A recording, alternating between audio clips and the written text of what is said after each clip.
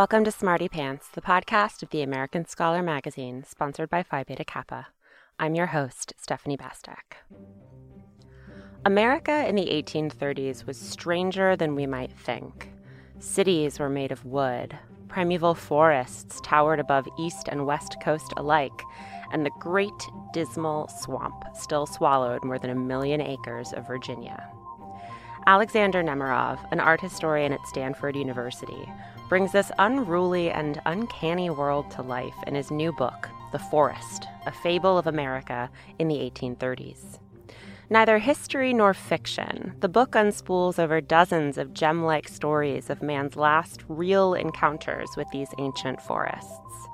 Nat Turner's woodland hiding place, the inscription of the Cherokee language both in trail trees and on paper, Harriet Tubman's view of the Leonid meteor shower, the painter Thomas Cole's top hat of felted beaver fur. Alexander Nemerov joins us this week to discuss what his unusual approach reveals about this turning point between civilization and the wild. Thanks for chatting with me, Alex. You're welcome. It's nice to be here. So your last few books have been profiles of modern artists, Helen Frankenthaler, Mark Rothko, Louis Hine. I could go on.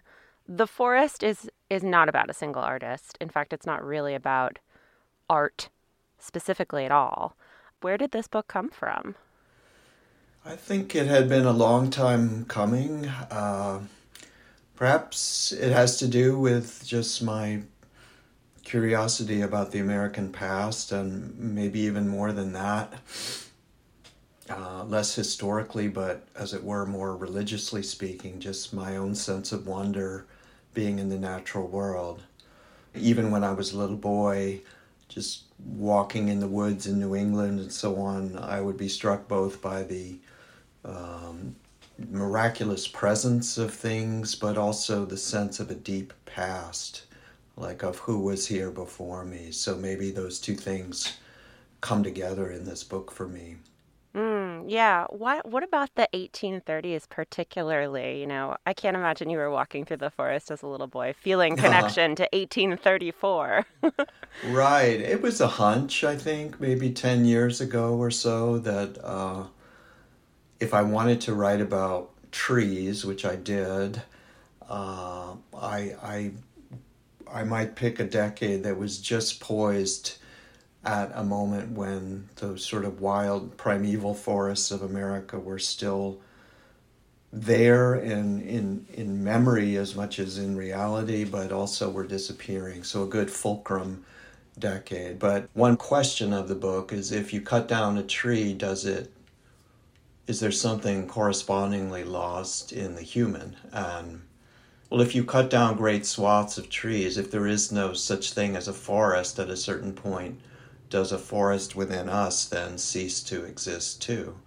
A forest in the sense of a mystery, let's say, the mystery of who we are. So what did you find was so fulcrum-like about the 1830s? Like, paint us a picture about what changes in this decade.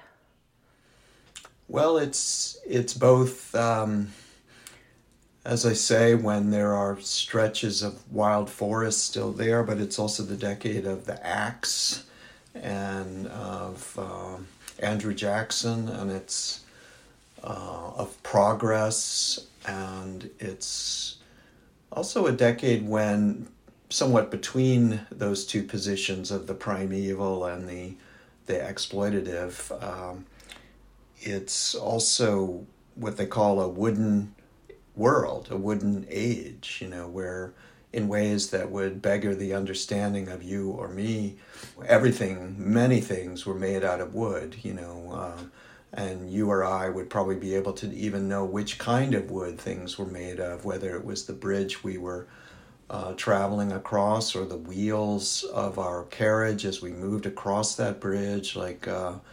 Wood had a very kind of active usage at that time, so I was interested in recreating that wooden world. Is this sort of the end point of American cities being made of wood too? Did they kind of learn their lesson in the 1830s? That's one of the things I discovered, specifically with respect to the great New York City fire in December 1835, which really put paid to the last iteration of Manhattan made of wood. And I told that story through the lives of two women who were murdered. One was the prostitute, Helen Jewett was her name, her sort of fictitious name. Her real name was Dorcas Doyon. And then a Revolutionary War heroine named Jane McCrae, who was much remembered in the 1830s and who was remembered, commemorated in by the tree under which she had been killed.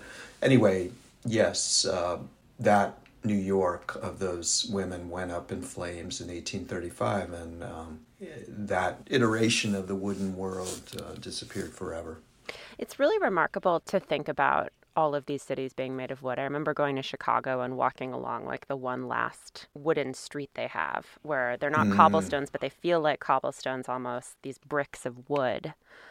But I'm curious how you came sort of sideways at some of these big stories, because there are big stories that occur in the 1830s, but I wouldn't necessarily say that any of the stories you tell in The Forest are like grandiose.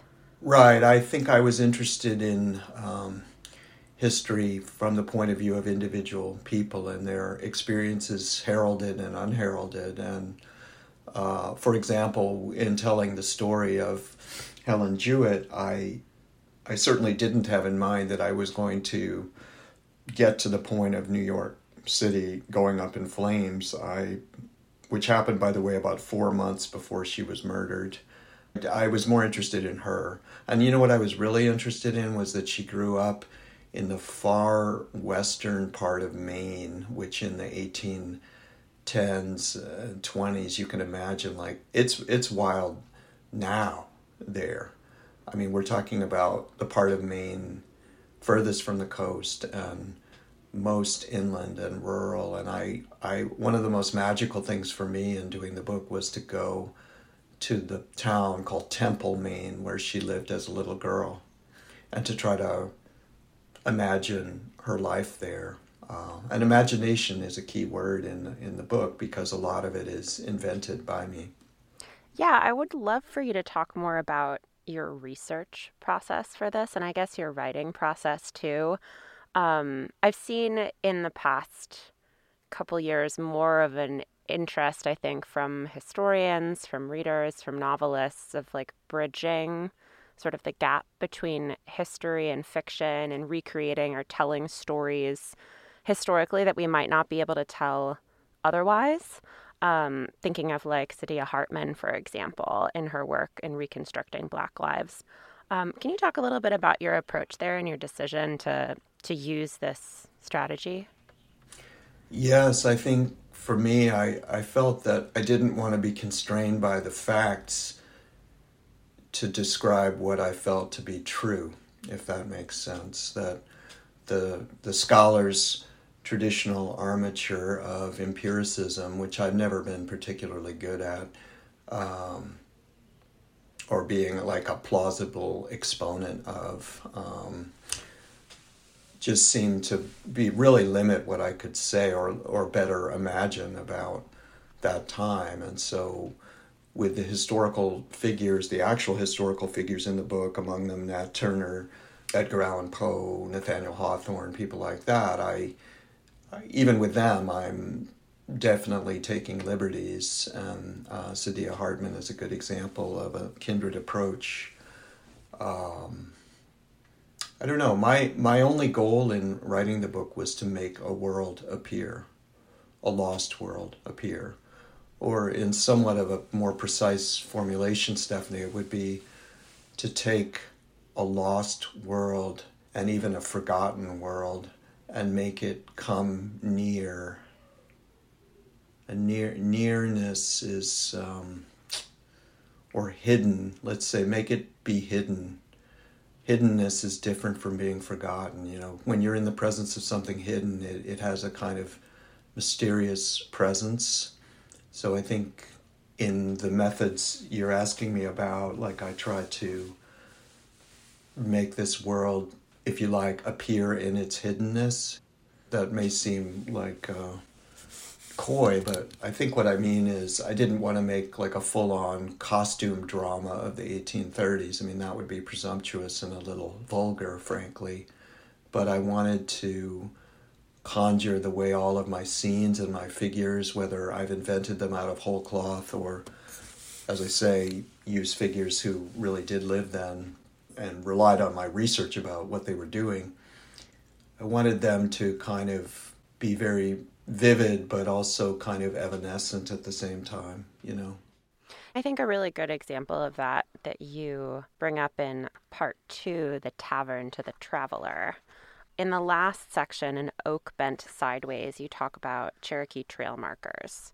So I was wondering if you might actually read 2 paragraphs if you have a copy handy. I've actually never read any of it out loud, so here goes. Let's see. The language of their forced march can be read in the landscape today, a language of trees. In Monterey, Tennessee, an oak bends over sideways only a few feet off the ground, swerving like a back-flipping diver for about 8 feet before suddenly rising straight up, the bole displaced far from the roots. Near Fayette, Missouri, off County Road 208, another oak bends in similar fashion. These are, in a phrase, culturally modified trees, or trail trees, as they are also called, that can be found in numerous examples across the eastern U.S. and other places. In the southeast, many of these trees apparently date from the 1830s and 1840s, the time of the Cherokee Trail of Tears. The Cherokee made them by bending a tree when it was a sapling and then securing it in its new position with a vine, weighted rock, or strips of rawhide. The bent tree over time became a pointer in the woods, a directional indicator designating a place of water, caves, or shelter, or simply the way forward. The trees were so striking, sometimes with doubled trunks, sometimes when they bent and touched the ground with 2 systems of roots, that they could not be missed, like the artifacts discovered recently in the Tennessee woods, at a site where Cherokee camped for several months in 1838 on their forced trek west. The trees mark a moment of time. But when the campsite was discovered in 2012, it was covered by generations of leaves, moss, straw, and other forest litter, whereas the trail trees are themselves a kind of nature. They make a scattered alphabet, distributed along a straggling trace where some 4,000 people died of dehydration, tuberculosis, and whooping cough. Diagrammed on a page, a trail tree in its evolution from sapling to deflected age resembles a set of characters, the legend of itself, told in mysterious script. Spread on the track between Georgia and Oklahoma, they make a moving memorial, a set of road signs whose once helpful guidance has become, after the fact, a cenotaph for the suffering. Thank you. I think it's interesting, too, that this passage comes in the discussion of a portrait of Sequoyah and his syllabary of the Cherokee language. Can you talk about those trail markers and what your research into something like that looks like, given that the historical records we have for the Cherokee are quite different from other written records, or where the written records we have are compromised by the writers?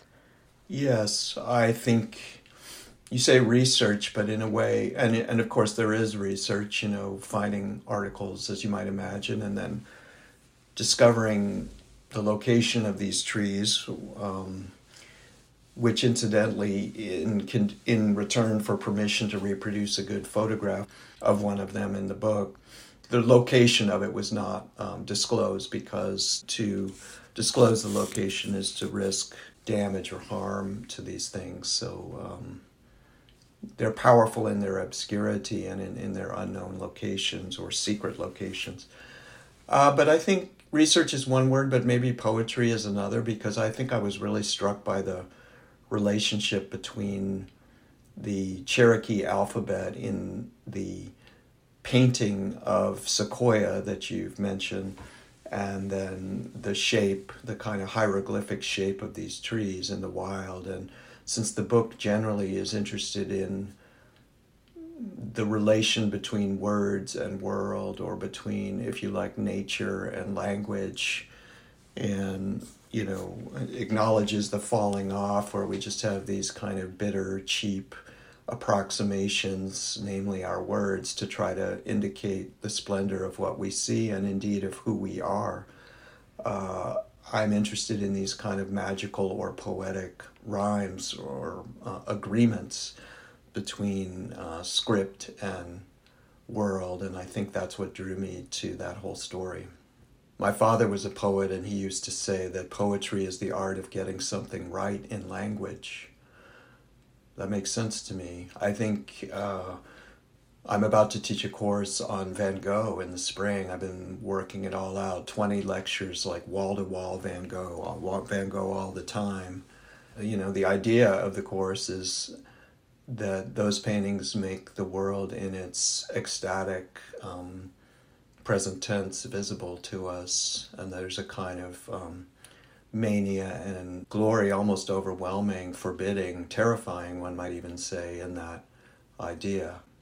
I'm curious if you can talk a little bit more about the art that makes its way into the book, the artists, particularly of the Hudson River School, and how you feel like their art stands in relationship to the world that you're trying to bring to life. Well, I think the painter Thomas Cole, who is often adjudged to be the founder of that school, and it was a very serious, earnest, self-taught artist. What I love about his paintings, to talk about one of them in the book, is, I guess, their humility, in the sense that he's trying to find language, kind of inventing it on the fly, and wind-blown trees and cloudy mountaintops and sort of shivering figures, like an equivalent in paint to what he feels, which is a kind of religious exaltation in the presence of a natural world he saw disappearing around him, thanks to, in the phrase of the day, the ravages of the axe. Another painter I deal with in the book is from the Hudson River School, is a guy named Sanford Gifford, in a section called The Drug of Distance, and it's about him and his brother, who was also a kind of artist, and they were very close. They were very interested in pictures growing up, and the brother became a very troubled figure and became addicted to chloroform. So just like in our own day, different medications were introduced to alleviate suffering and be set up for medical usage, but they quickly became abused, and Sanford Gifford's brother died of a drug overdose, actually. But meanwhile, Sanford Gifford made these incredible paintings of distance. He was the greatest painter of distance in all of American art, I think. So if you picture looking at a distant set of hills or mountains, their blueness, their haziness, etc., that was his specialty.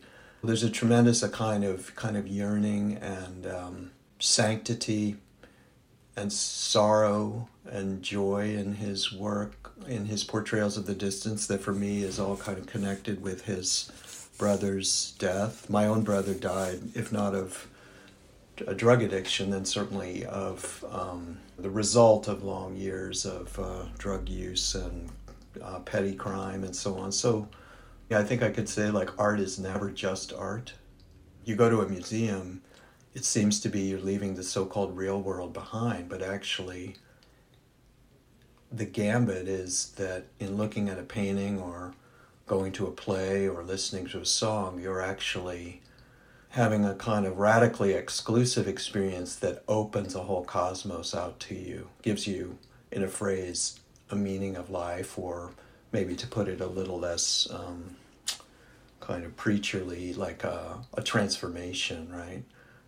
Who among us hasn't said, oh, I was changed by reading that book, I was changed by looking at that painting? But, when you stop to think about what that actually means, it means like there's an opening out to the world at large to you in that very narrow, very exclusive, very private moment. And that's what I'm talking about. Did you have a kind of moment like that in connection with any of the art, the stories, the ephemera that you unearthed in this book? I think I had many such moments. I'll give you two with bodies of water, which 1830s or not are always mysterious to me, as perhaps they are to many people, specifically like running streams, rivers, things like that. So one is in Temple, Maine. I mentioned Helen Jewett's hometown. I went there in January. I knew it would be forbiddingly cold and isolated, just like I wanted it. And there's a stream, frozen stream. I just paused over on a bridge and I took a picture of it, which is in the book. So it was a bright sunny day.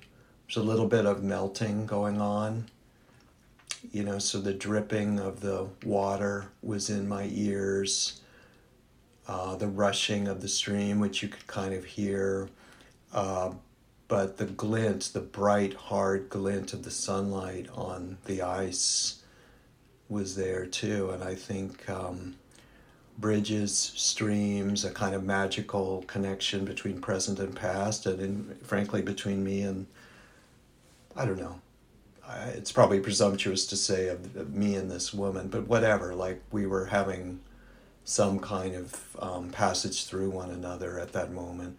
Another body of water in Maryland, a canal that Harriet Tubman's father, among other enslaved people, dug in the 1810s and 20s, and which opened in the early 1830s.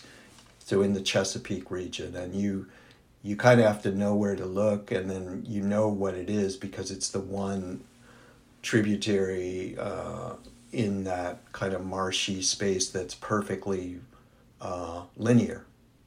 It's a canal, and it's not really marked very well, and again, it's standing on a bridge, and this bridge is for a 2-lane highway with a very narrow shoulder with cars whipping around at 50 miles an hour going either way. So that's what I mean about perilous, but unbelievable to see the reflections of the clouds moving in that water. So the water's moving, not only by the current, but by the wind, and the clouds are moving.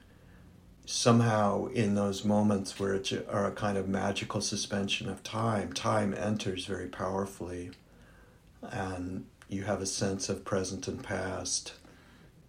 I don't know why it's surprising to hear that some of the places that you wrote about in the book still exist, but maybe it's because it feels, reading it, I did feel immediately like I was in the 1830s from the moment.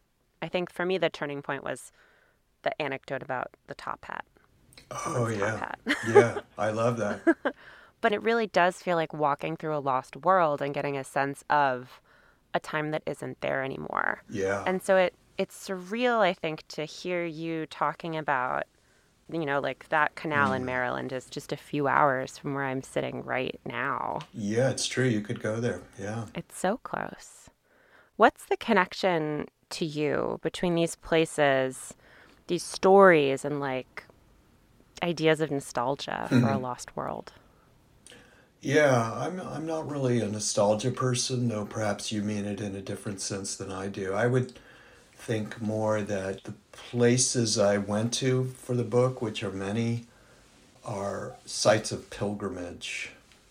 So in going to the eastern shore of Maryland or the backwoods of Maine, I am making a pilgrimage, which is, I guess, the difference between a pilgrimage and a kind of nostalgic trip, let's say, is that the pilgrim expects to find some presence there. The mournfulness of what has been is not the only element in play emotionally. It's funny because this can carry over too to the pilgrimage to actual archives too. So with the Tubman piece, which is called Harriet of the Stars, I was just really interested in the fact that there was a big meteor shower, the so-called Leonid shower, which occurs once every 33 years. There was a big meteor shower over the eastern and midwestern U.S. in the 1830s. And Harriet Tubman mentioned seeing it. She was about 9 or 10 years old at that time. So I was thinking about how that canal, which was newly opened and built by enslaved people, reflected the heavens and what I might make of that, you know. And that led me to researching how others perceived the same meteor shower, because it was written up in many accounts by odd bystanders, not all of whom really understood the thing scientifically at all. For example, Harriet Tubman thought the world was ending, and she was not alone. And this led me to an archive of one of these odd figures who was a medical doctor who, on the very night of the meteor shower, where imagine looking up in the sky and there would be, say, 10,000 meteors falling in an hour, 10,000. And he happened to be making a very long all-night house call that night, going from Salisbury, North Carolina to Charlotte, North Carolina, which is about 40 miles. So my simple question was, I wonder what he was doing. Like, what was his mission? Why did he have to do it that night? And I found out by going to the archive at University of Texas, actually, where his papers are, that he was going to see to a little girl who was 11 months old, who was very ill, and who was the daughter of a friend. And that little girl died that night of the meteor shower before he could get there, or just after he got there. When he got there, it was hopeless. Her name was Harriet. And I put those two Harriets together, and it's Harriet of the Stars. We have links in the show notes to Alexander Nemirov's new book, The Forest, A Fable of America in the 1830s. I've also put in some paintings from Thomas Cole and Sanford Gifford, who were mentioned in the episode, and the photographs that Alex took from those pilgrimage sites. We'll be back next week. Till then, take care and stay sharp.